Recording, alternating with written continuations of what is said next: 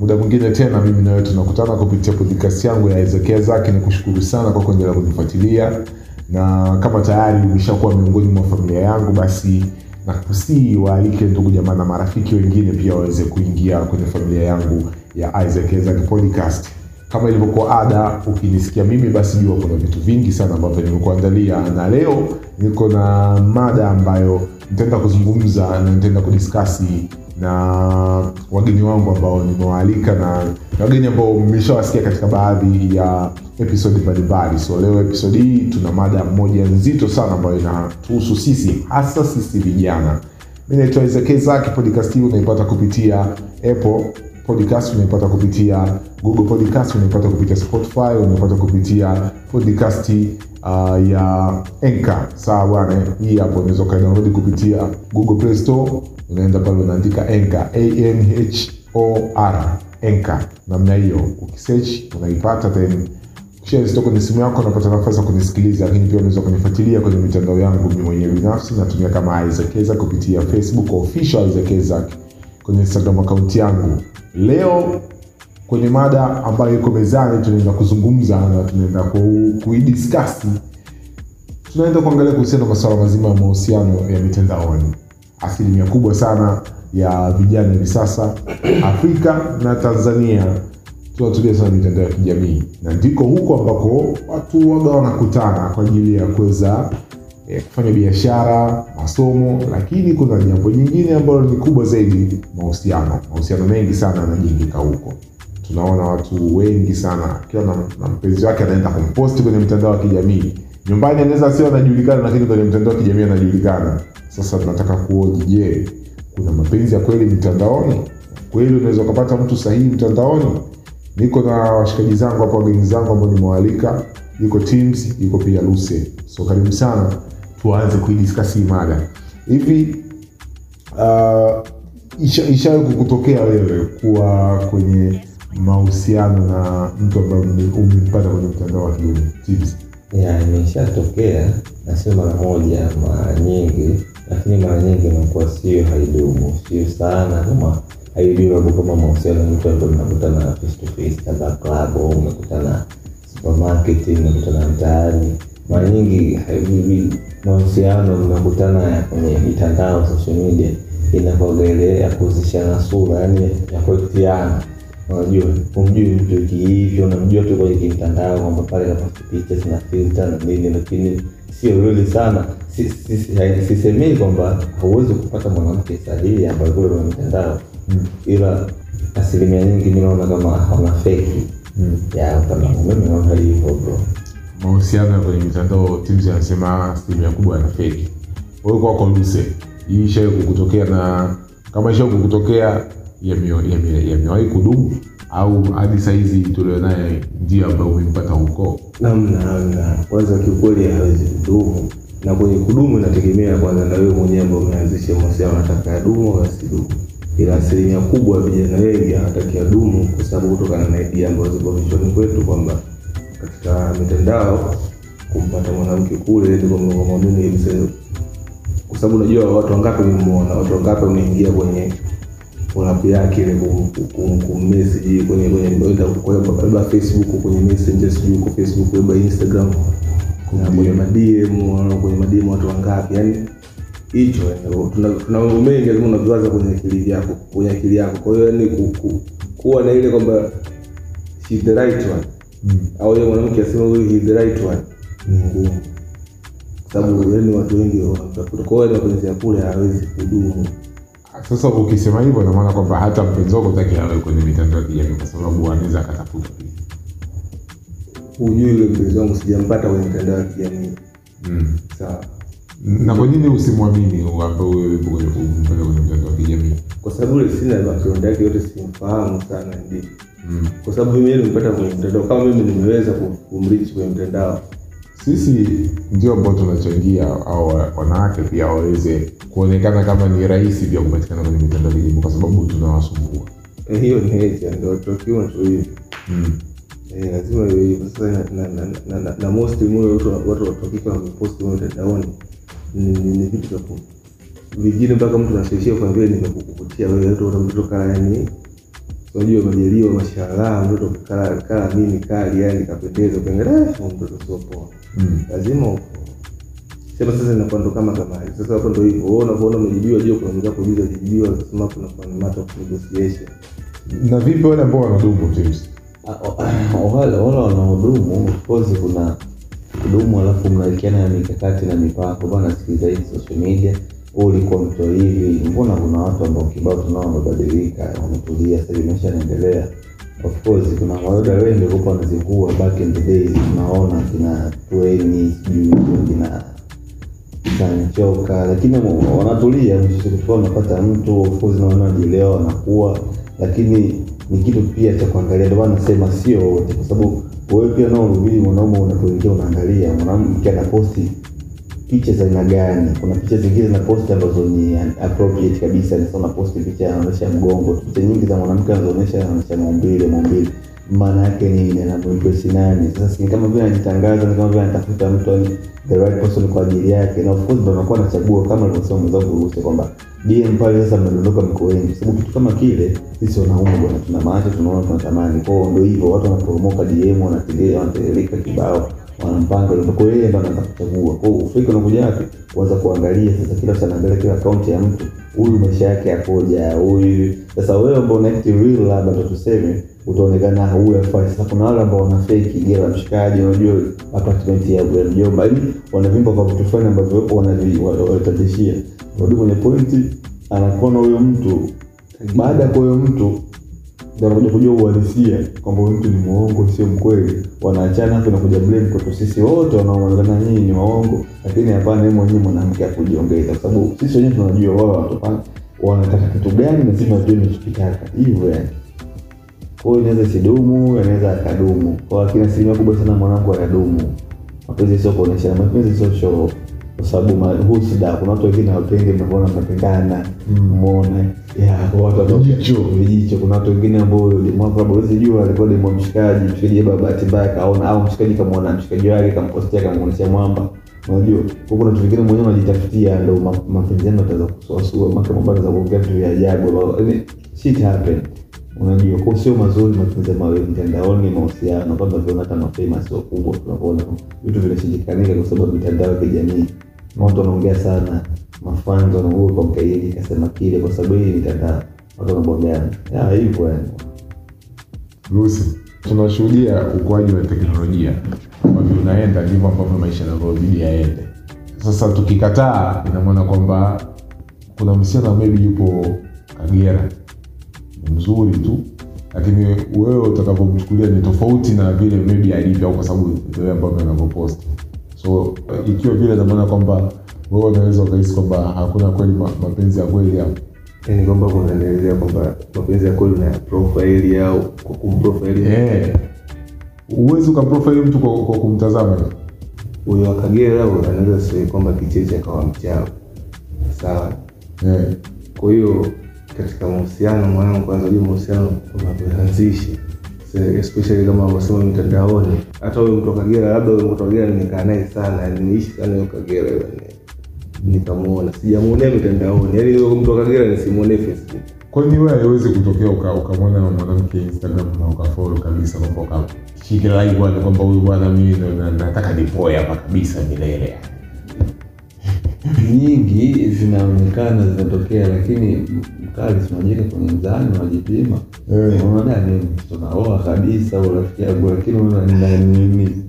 Sio unajua hata kama ndio unaweza kuona hizo fedha, lakini mwisho siku wengine limewaiwa vitu vya watu. Kila kitu kinachofanyika brother lazima ujipime, ujiongeze, yani chekecha. Unajua jumlisha gawanya toa jibu utakipata, lakini hizo kasema tu direct kwamba mwanangu wewe naoa wewe una visu kuna pisi wanasema ni fiskali zipo Instagram unachanganyikiwa una data Lucy ulikuwa unasemaje boy? Ni sikufichi usema utafute mwanamke mtandao. Yani mwingine hana hizo posti picha mbaya, posti nini, just yuko pale, she there, yani perfect. Kama anavyosema blaza, mwenyewe utajiongeza hata kama anavaa gauni ndefu. Yaani ukiangalia hivi wote kwenye vichwa vyetu tunaona nataka piskali tutolewa kiume. Na piskali mjini hapa haiwezi kukaa shabi. Piskali zimekutingisha kwenye picha. Sasa picha pale ukiangalia hivi ndugu yangu kavaa ndio gauni refu nini la kike kwa hayati. Unajua tatizo linakuwa sasa. Mzozo. Unapiga ndi brake kama unapiga drift unarudisha gari nyuma. Kwamba tuweze kukaa hayati. Ni kwamba wewe utamwambia nini? Kwa muda ule. Kwa hiyo kumbe wewe hautaenda kwa lengo la kusema kweli, utaenda kwa lengo la kudanganya ili labda upite basi. Kudanganya kupita. Wewe unaweza kuwa na malengo kabisa ni utumie. Sasa sijaribu. Wewe ni kweli wapi Luse? Babu unadia msana una sini afu nowhere. Bashikali. Sini afu nowhere. Babu kweli unaona sini afu nowhere. Sio poa. Au unaona zile upgrade mode yani. Inakuwa unaona na posti 2 minutes ago afu wewe umetuma message DM wiki iliyopita. Sasa simeelewi hiyo. Mchezo wa piskali inakuwa dharau. Afu kitu kingine nini? Sawa, lesa tuseme hizo topisi za wapi Chato, Geita, ndani huko polini. Bora hizo zitakliki na mimi kwa mjini. Unajua hizi hatuwezi tukakliki tukalinki bro. Yaani labda mjini hapa aletwe aje na shangazi yake mjomba wake, yaani azoezoe. Tunaona tunaona kwenye point. Mimi kama nina fedha siwezi point mwanamke yuko ndani. Kama sina fedha pia siwezi kupoint mwanamke ambaye yuko mbali kwa sababu kuna vitu kama hicho bwana, long distance tunarudi kwenye mahusiano ya mbali kwa mbali. Sasa inakuwa ni tatizo lingine. Mwanamke yuko mbali, wewe uko mbali. Sawa, unamtumia unajiuliza kwamba mimi sina vyangu. Sawa, au mwanamke mimi unaweza kuwa na mapenzi ya dhati kwa yule mwanamke. Tuseme mapenzi ya dhati sasa. Unamtoa mwili nyingine unamleta hapa mjini brother. Ni long process. Unajua zile mapenzi zake kwa video za zako. Yaani wewe ndio uende kule so tumeelewa sio ni nini. Sasa unaenda vijijini kwa afu ni Instagram bro. Unaweza kaenda kula kwa utakumai baada ya Fatuma kwa Nilisha bani. Of course kuna watu au wengine ni mama watu wazima ni ambao wanatafuta. Kuna watu tu kwa Instagram wanazingua tu. Unajua unaweza kusema udemu kwa geta kumbe mambo ya kutemeke. Unapanda basi unaenda mpaka Mwanza kwa kufika kule unakuta hivi. Ndio mimi nakaa nilivu Gamboni. Kuna mashughuli imekuja wewe kwa Instagram meusho yani sound tu unakuta ni kwenye kibabu mezoea na pistika lakini sio yeye. True story bro. True story. Ndio kwa. Mimi niko chuo. Kuna kesi moja kali sana. Sana Instagram ni mzee kajaribu bahati kama unavyosema. Bahati bwana. Ikatiki. Sawa akanijibu. Tujibu tukashati siku kwanza, pili, tatu. Almost kama wiki hivi. Tukaona ukozi friend fulani akanipa namba yake. Tukawa tunawasiliana mtoto fulani hivi kama mixer. Mwarabu kali yani mwarabu fulani hivi na mbongo hadi mtoto piskali. Kama zile DM kwa sijazifuta kwa sababu nishapigwa hadi block. Kwa hiyo story ambayo inaelekea mwishoni. Unaona hiyo. Mwanangu unaona sasa ile mimi umejitoa unajua ile mtoto kasema yes yani kaona kama uhusiano kama anakuja kama ina wiki mbili hivi simu mnabongeana nini. Tatizo lile kwenye mtoto kuja kuonana. Kabisa yani. Tulifahamu kutana bwana unajua dada zetu anatumia nauli. Wanajai kuoga wana nauli ile siku moja. Tutumie nauli. Mambo nasema sio baridi. Mimi mwanangu shuka 2 nikazituma.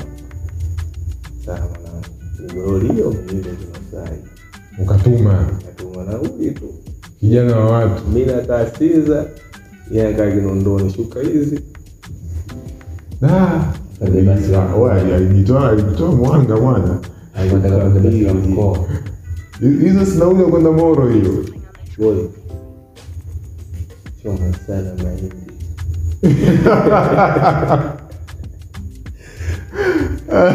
Choma sana mahindi babu ameiva hadi akameusi.